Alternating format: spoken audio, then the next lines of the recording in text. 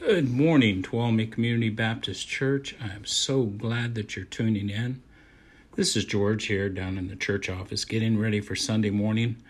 I get here early. Yeah, I've got work to do. I finish up printing out bulletins and, making some final decisions and looking at my sermon. But I come and I pray also over today's message, over the people in the church and over you.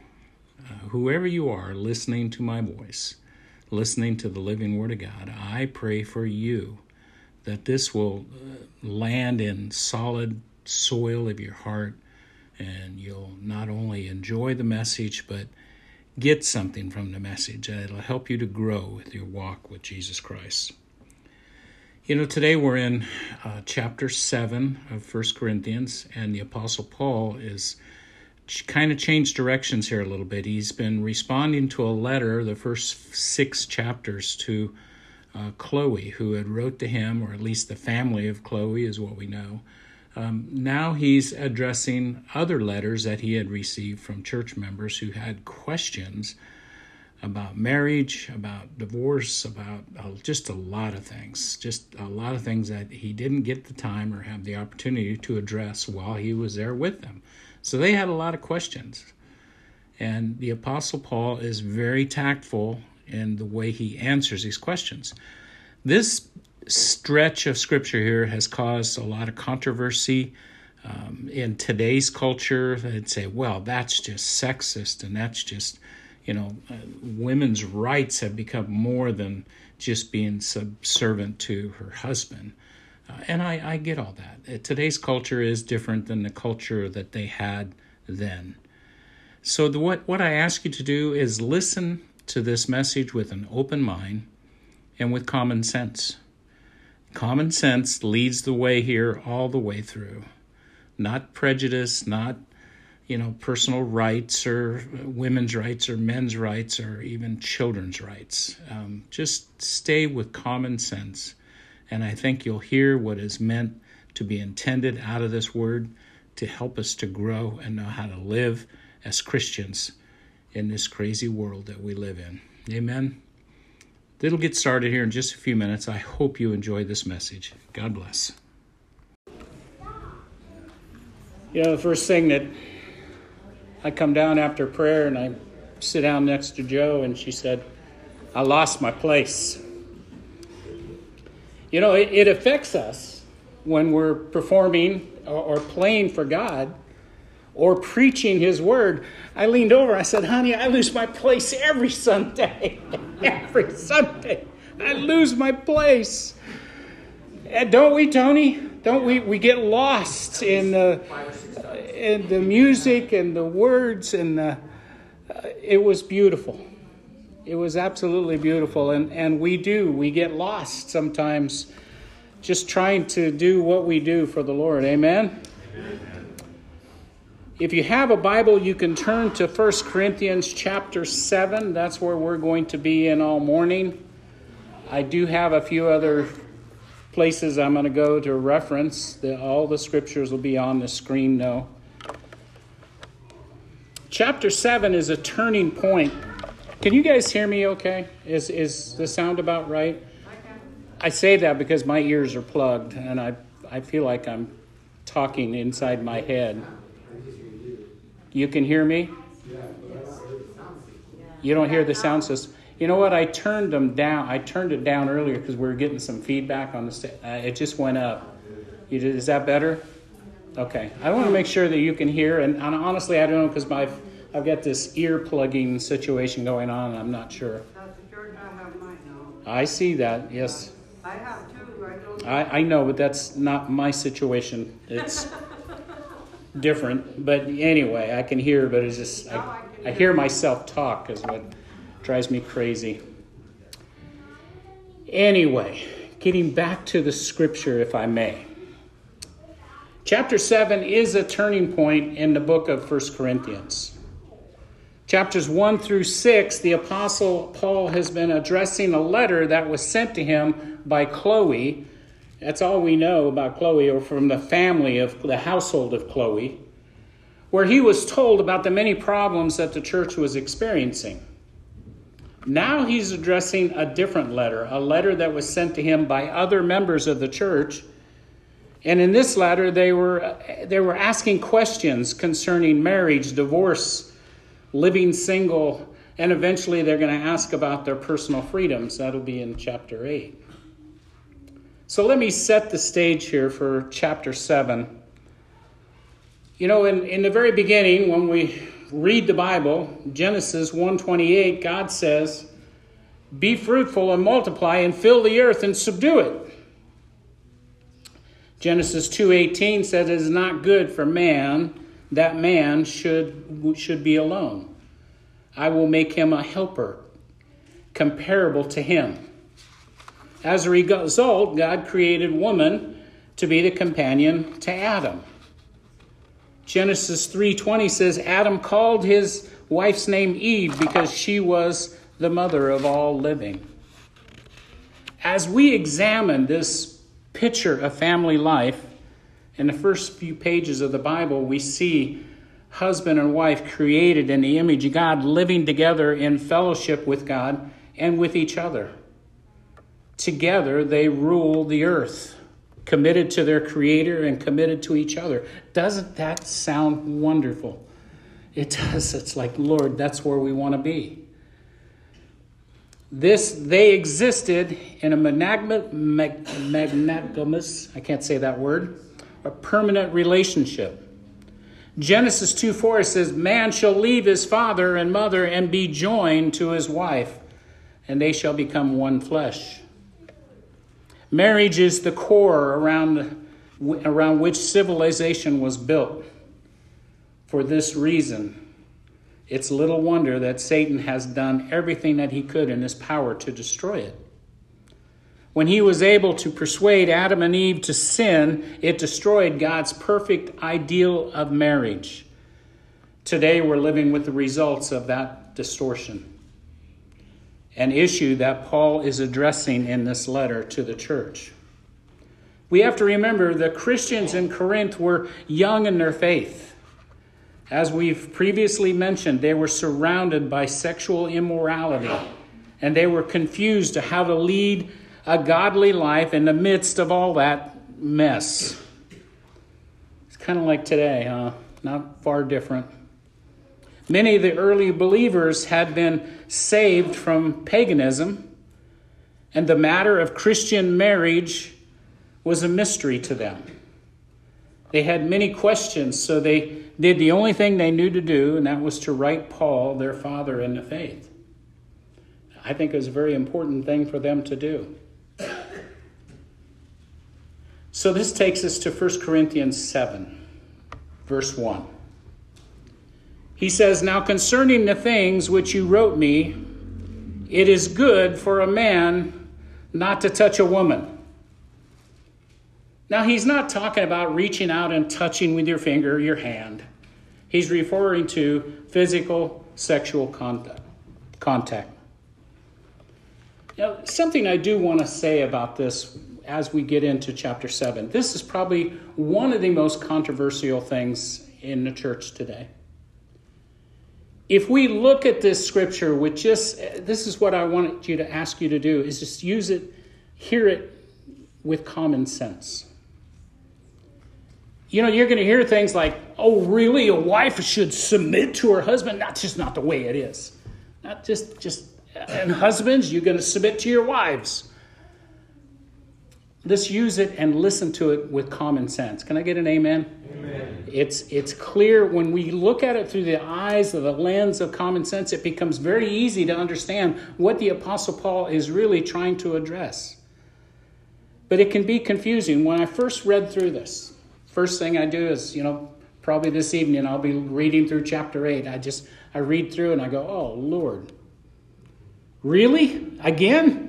You're going to give this to me?" But then when you start really analyzing it and looking at it with just opening your mind and seeing it as their culture was very different than ours. Very different. But that doesn't change the living Word of God. That doesn't change how we're to treat one another.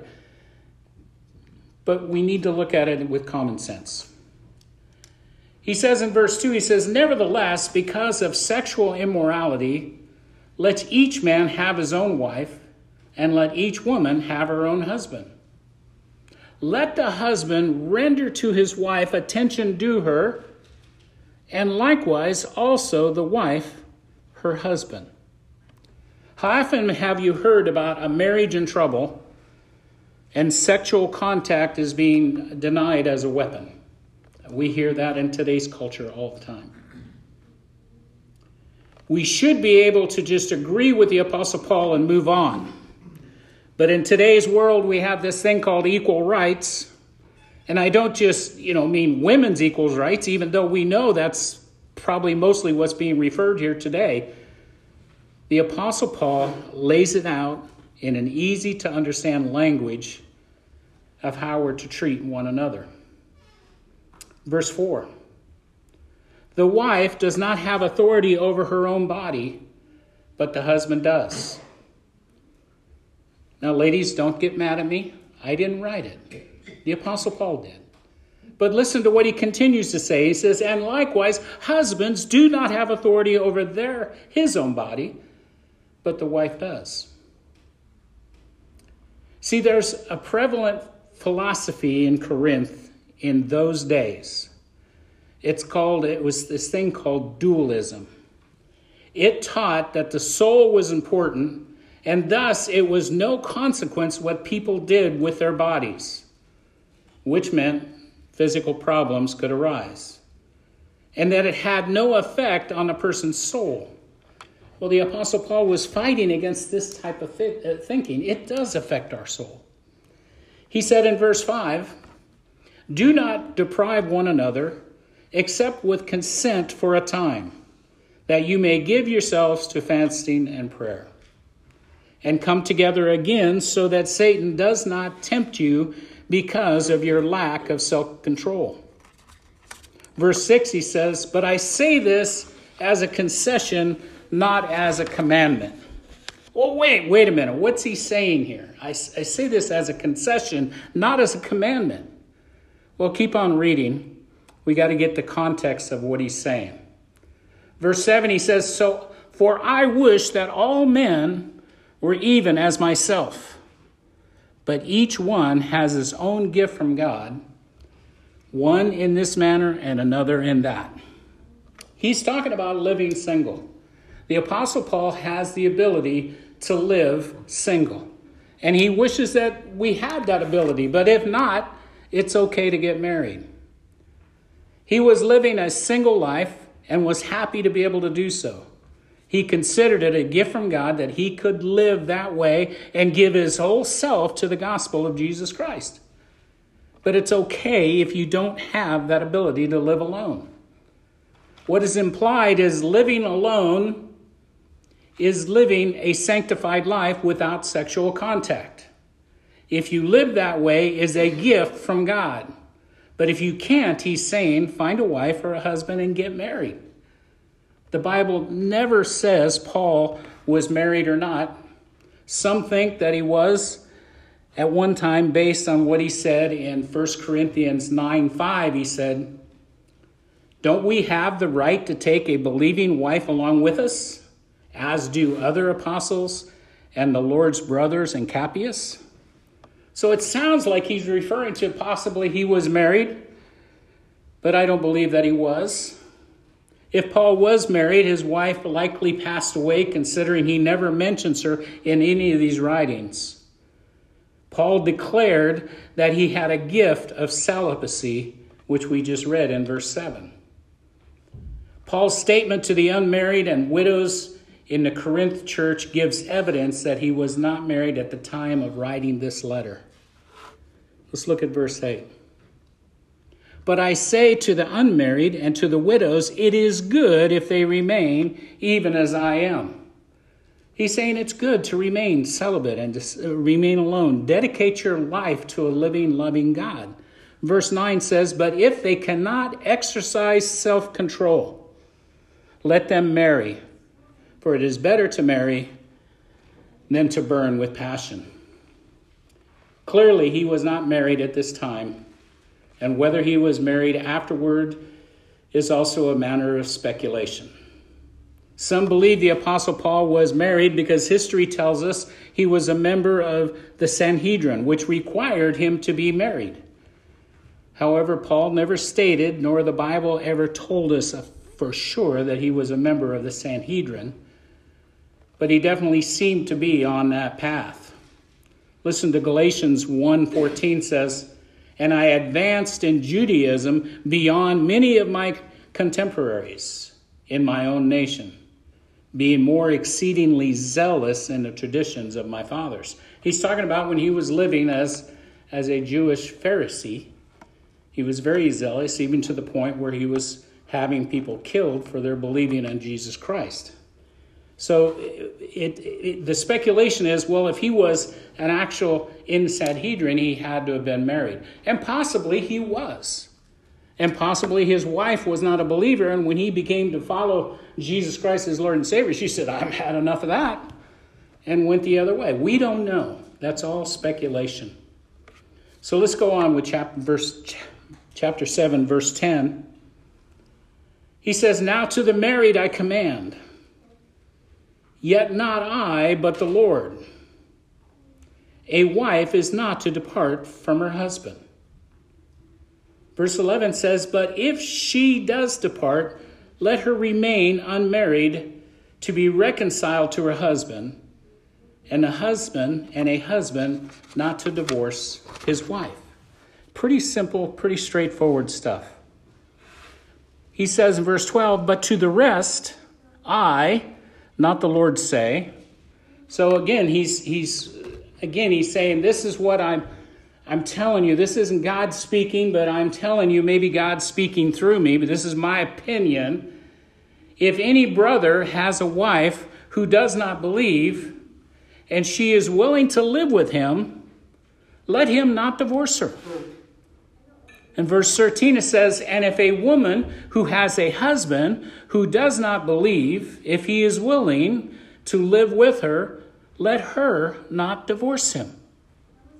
Verse 14 says, "For the unbelieving husband is sanctified by the wife, and the unbelieving wife is sanctified by the husband. Otherwise your children would be unclean, but now they are holy." This is some very interesting stuff. It really is. We have to talk about this. We know that family members are not saved because you are, right? Are you aware of that? We all have to make a personal confession of Jesus Christ as our Lord and Savior. I don't care who you are. But this is very interesting. We got to look at the meaning of sanctified. Sanctified, hegazio in the Greek, it means to make holy, to consecrate, to sanctify. He wasn't saying you were automatically saved because of your spouse's decision for Christ, but he was saying the blessing that the family receives because of the believing spouse. If you have unsaved family members, you can tell them they are blessed because of you. And that's the truth. You are blessing your family by being a part of that family. Do you guys remember Joseph of old? Joseph, he was sold by his brothers into slavery, thrown into the pit at first. He was left there to die, and then one brother thought, this ain't right. He went and got him out of the grave, and then sold him to the gypsies that were traveling by. And then he got sold into Potiphar's house. Joseph. But he was a God-fearing, a God-believing. Look at Genesis 39, 2-5. It says, 2 through 5. "The Lord was with Joseph, and he was a successful man, and he was in the house of his master, the Egyptian." He's a slave. And he was sold into slavery, and yet God says he's a successful man. It's an amazing piece of scripture. Verse 3 says, "And his master saw that the Lord was with him, and that the Lord made all he did to prosper in his hand." Verse 4 says, "So Joseph found favor in his sight and served him. Then he made him overseer of his house, and all that he had he put under Joseph's authority." So it was, and verse 5 says, so it was from that time that he made him overseer of his house, and all that he had, the Lord had blessed that Egyptian's house for Joseph's sake. And the blessing of the Lord was on all he had, and the house and in the field. The Lord blesses those that are in your house. Can I get an amen? Amen. That is the great news. Well, my family members just won't listen. That's all right. Love them. Pray for them. Be good to them. Show them what a Christian person is like. Don't be telling them that they're just idiots. Stop that. Tell them that you love them, because the blessing is upon them.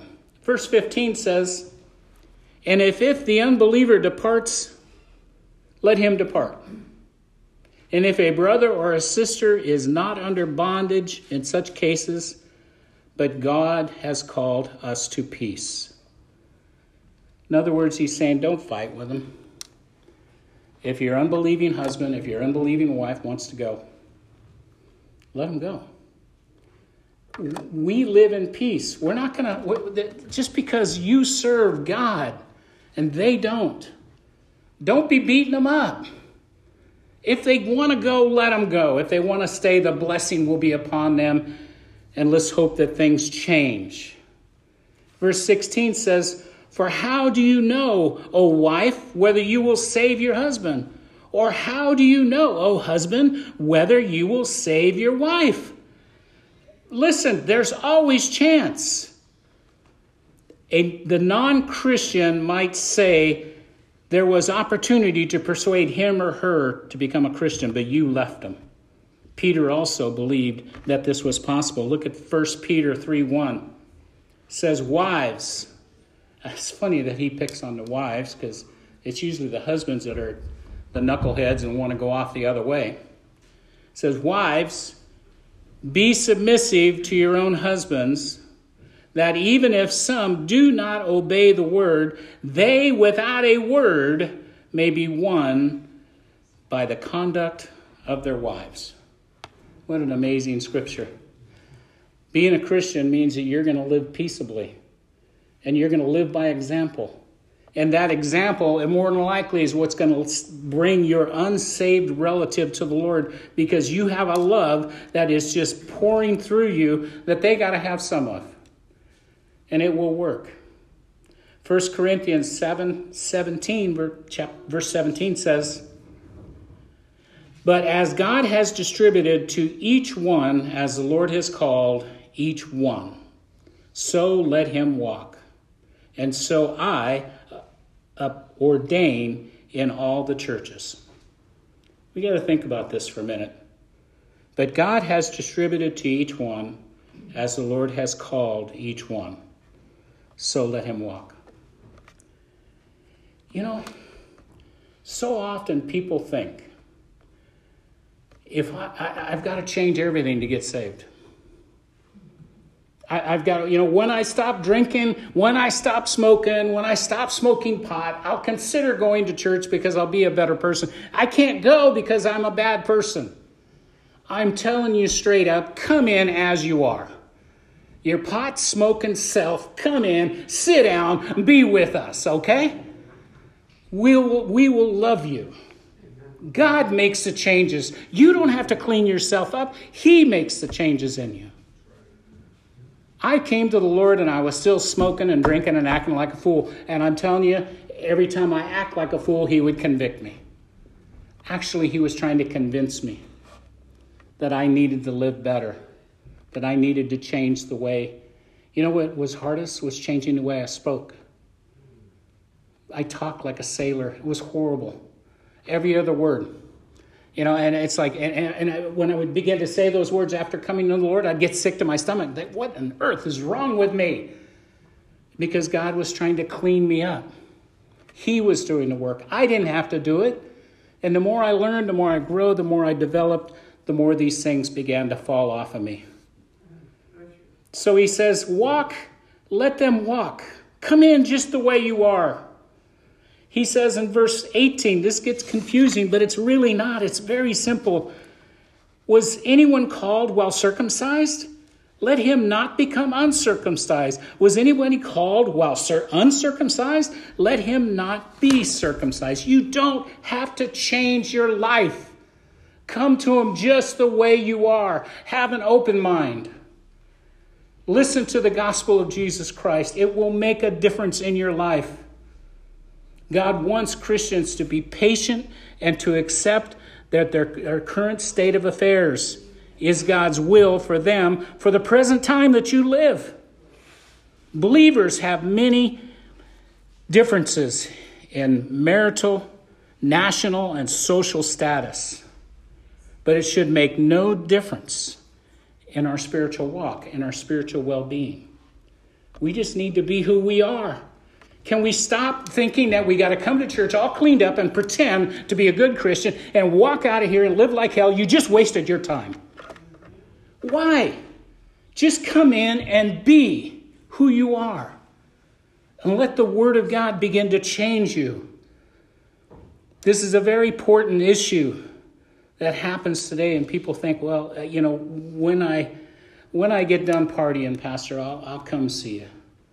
Well, why don't you come on in while you're partying and see and taste the love of God? I was there, and I know exactly what you're talking about.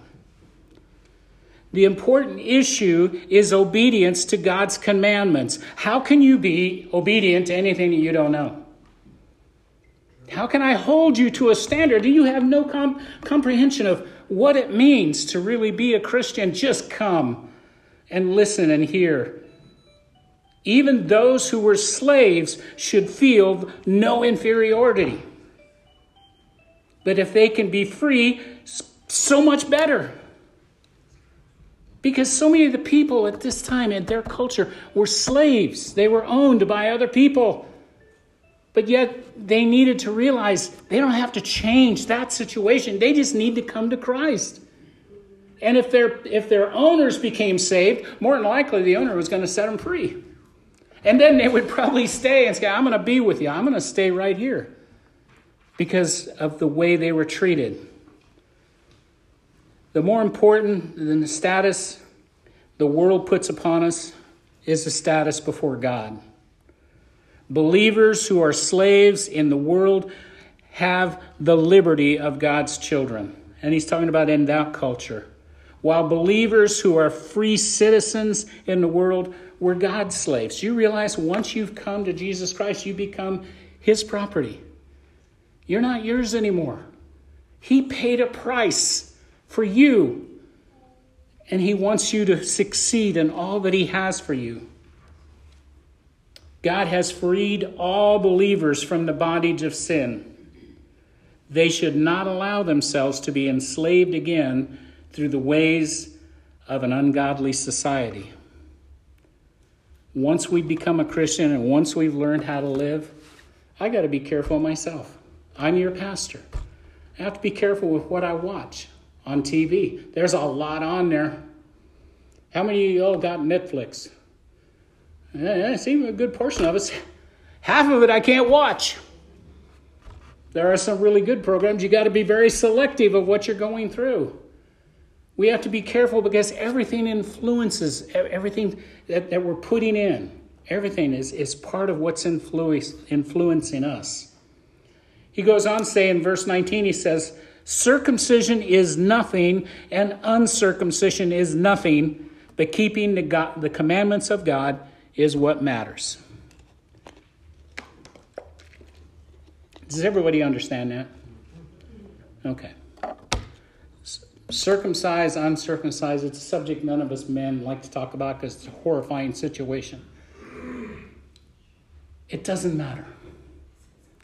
Whether you're Jew, whether you're a Mexican American, whether you're an Indian American, whether you're whatever you are, it doesn't matter. We're sons and daughters of a living God. What does matter is believing in what he has taught us. Verse 20. Let each one remain in the same calling in which he was called. Were you called while a slave? Verse 21. Do not be concerned about it. If you were called, if you can be made free, rather use it. He's talking to the people in that culture. They had slaves. If you were called into believing in Jesus Christ as your Lord and Savior, if you're a slave, don't look down on yourself because you're a slave. Rather, be proud of it and use it. Because now you're free in Christ Jesus, even though in society you're still a slave. Well, so many of us could be the same way. Well, Pastor, I'm a slave to drugs and alcohol. I'm a slave to sexual impurity. I'm a slave to a lot of things. You can be free. I know these things exist. I know that they're problems, but you can be free by accepting Jesus Christ as your Lord and Savior. In the midst of all that, you can be free. You don't have to clean up first. Just come to him just the way you are. He said in verse 23, you were bought with a price. Do not become slaves of men. We do not need to go back to what we once came from. Verse 24, it says, brethren, let each one remain with God in the state in which he was called. We could look at that and think, well, what does he really mean? Well, he was talking to slaves. He was talking to free people. Whatever state you're in, you come to God. Just come as you are. Just be who you are. You don't have to change anything. Now the scripture is going to change directions. He's going to, in chapter 25, he's going to address now concerning virgins. And we need to understand what he's talking about this. There's a lot to consider. The term virgin typically is referred to young girls in their culture, in our culture. He actually could have been talking to the fathers of these young girls who married very early in their culture and mostly by arranged marriages. It could have been the question that was approached to him. How are we doing in this, Paul? I'm having my daughter get married at 12 or whatever their culture was allowing. Again, Paul says that God trusts him to make the decisions regarding this type of marriage. Whether they should continue in the same state or not. Whether they should marry or not. This is one of the cases to put to the Apostle Paul here in Corinthians that they wrote about. That they're writing to him. And to which he returns an answer. So it starts off with verse 25. Now concerning Christians. I have no commandment from the Lord, yet I give judgment as one whom the Lord in his mercy has made trustworthy. So he's telling them this isn't necessarily commandment from God, but God trusts me to give you good advice. I want you to listen. I want you to pay attention. Verse 26 says, I therefore suppose that this is good because of the present distress, that it is good for a man to remain as he is. Well, we have to talk about that. What were the present distresses of their times? Well, it could have been a lot of things. Present distress could have been the culture that they lived in that community, which was very open and quite wild. We know that prostitution was a big part of the temple of Aphrodite. It was everything that was going on in their culture. Possibly that was the distress. I believe it was immoral living and sexual immorality was part of the big problem, the distress that he was referring to. But he also could have been talking about the distress of a father, trying to make an honest Christian decision of what to do with his virgin daughter. Should he allow her to marry or should he not? That would, if I was a dad, I'd be in pretty much distress over that. He said, verse 27 says, are you bound to a wife? Do not seek to be loosed. Are you bound, loosed from a wife? Do not seek a wife. It's interesting how he seems to have changed. Now he's going back from virgins taken to the adults here. He said, but even if you do marry, you have not sinned. But if a virgin marries, she has not sinned. Nevertheless, Such will have trouble in the flesh, but I would spare you. So now I realize he is really talking to the young people. He's talking to the kids. If you're bound to a wife, do not look to get away. If you're loose from a wife, do not go and seek another. Even if you do marry, you have not sinned. Even if he was referring to these young kids that these fathers were trying to make decisions on. In today's world, we can relate it to a lot to what our kids are going through, trying to pick a husband or a wife for themselves. The trouble in the flesh, I think, probably speaks for itself.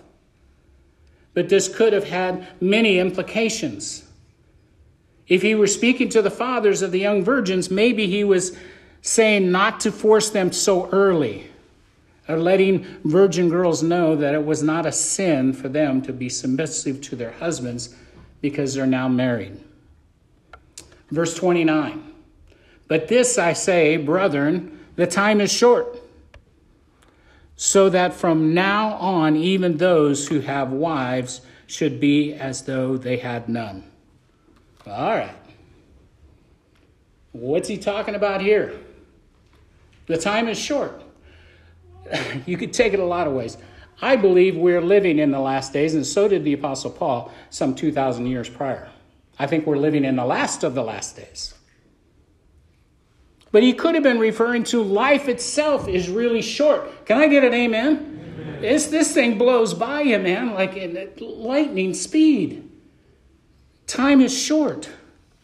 But this I say, brother, time is short. He is applying his own preferences here to be able to serve God with no limitations of a wife. If you're going to be single, then be single. If you need a wife, then love her like God loved the church. Time is short because no one is promised tomorrow. Yes, we know Jesus is coming, and he is. But what about those who aren't ready?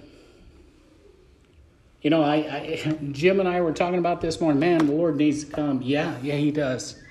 What's going on in Russia, what's happening in the rest of the world, the pandemic, and we're all so sick and tired of even looking at the news if you watch it for just a few minutes. We need the Lord to come. Well, what about those who aren't ready? There's a lot of people out there that aren't ready, that aren't ready to hear the gospel of Jesus Christ, and maybe have never heard the gospel of Jesus Christ, and we need to be the ones ready to tell them. So we can't look at it, time is short, Jesus may come. All I care about is this group of people right here. We're going, we got it. No, we got to do our part. We got to reach the world. Now I lost my place. What scripture am I on? 29? What is that? 29? Am I on 30? Those who weep as though they did not weep, those who rejoice as though they did not rejoice, and those who buy as they did not possess. All right, Apostle, you're twisting my head here. And he did. First I read it and I went, what am I supposed to do with that? They that weep, earthly sorrow, and joy and wealth are things that are merely transcendent and unreal when compared to eternal. Permanent realities which will soon pass away. What situation are you in that you think you just can't live with today? Eternal life is by far more important than what you're going through today. It's so much more important to know that we have a God in heaven who loves us. And yes, I'm in the middle of a terrible situation here, but I still believe that my eternity is more important. He says in verse 31, and those who use the world as not using it, for the form of this world is passing away. For all of us, it is passing away. Verse 32, but I want you to be without care. He who is unmarried cares for the things of the Lord, how he may please the Lord. Verse 33, but he who is married cares about things of the world, of how he may please his wife. Can I get an amen, man? Because that's what he's trying to say. If you can live a celibate life and serve God, you are blessed. Because you don't have to worry. He says, I want you to go to Europe. I want you to preach the gospel. You get up and you go. You can't do that to a wife. It's like you got someone else to consider. But if you do have a wife, love her the way he has placed out before us. Verse 34, there is a difference between a wife and a virgin. The unmarried woman cares about things of the Lord, that she may be holy both in body and in spirit. But she who is married cares about the things of the world, of how she may please her husband. He's telling us how things are. This is not a sin. Wives, husbands, this is not a sin. This is a natural process. When we're married, I care about what Joe is going through, I think, more than I care about myself. Her diabetes affects me sometimes, I think, more than it does her, because I'm constantly asking, what's your sugar level? Where are you at? And she does an amazing job at taking care of it. But that's my concern, and that's the way it should be. We're concerned about one another. It doesn't stop us from preaching the gospel, though. We keep on moving forward. Verse 35, he says, and this I say for your own profit, that I may put a leash on you, but for what is proper, and that you may serve the Lord without distraction. And that's whether you're married or unmarried. Verse 35 says, and this I say, verse 36 says, but if any man thinks he's behaving improperly toward his virgin, if she is past the flower of youth, and thus it must be, let him do what he wishes. He does not sin. Let them marry. Common sense is what I say to that, because it's a very difficult thing to read and a very difficult thing to try to explain. Just be married. Verse 37, nevertheless, he who stands steadfast in his heart, having no necessity, but has the power of his own will, and has so determined in his heart, and I might add, and her heart, that he may keep his virgin, does well. Now, I think what he's talking to is the fathers here. If you are confident that what you're doing is well, and you do not have to force her into an organized marriage, you would do well by not putting her in that situation. So then he gives her in marriage, does well. But he who does not give her in marriage does better. Because it's important that once we get married, that there are a new set of circumstances that we're now living with. You know, it's kind of like the porcupine effect. You know, two porcupines get together and they get married. You know, they have to very carefully come together. You know, because they got these little stingers that would stick one another. It's kind of the porcupine effect. When Joe and I first come together and we got married, I didn't know her. I didn't live with her before I married her. It was interesting. We had 2 houses of furniture, complete sets. Well, her washer and dryer was better than mine, so I'll throw mine out. And my furniture was a little bigger than hers, so we'll keep her and sell that. And it was crazy. We still have stuff in the garage from previous marriages, previous lives. It's an interesting thing. It takes time to come together. Verse 39 says, a wife is bound by law as long as her husband lives. But if her husband dies, she is at liberty to marry to whom she wishes, only in the Lord.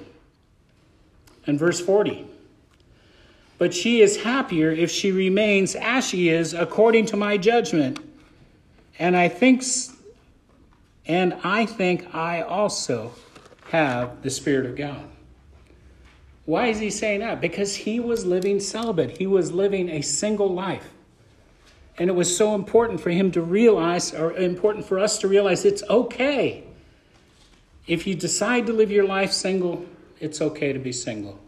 If you decide to be married, it's okay to be married. It's a very common sense kind of layout for marriage. That we treat a wife the way I would want to be treated, and she treats me the way I treat her the way that she would want to be treated. We do our very best. We do our very best. We're not always successful. No marriage is.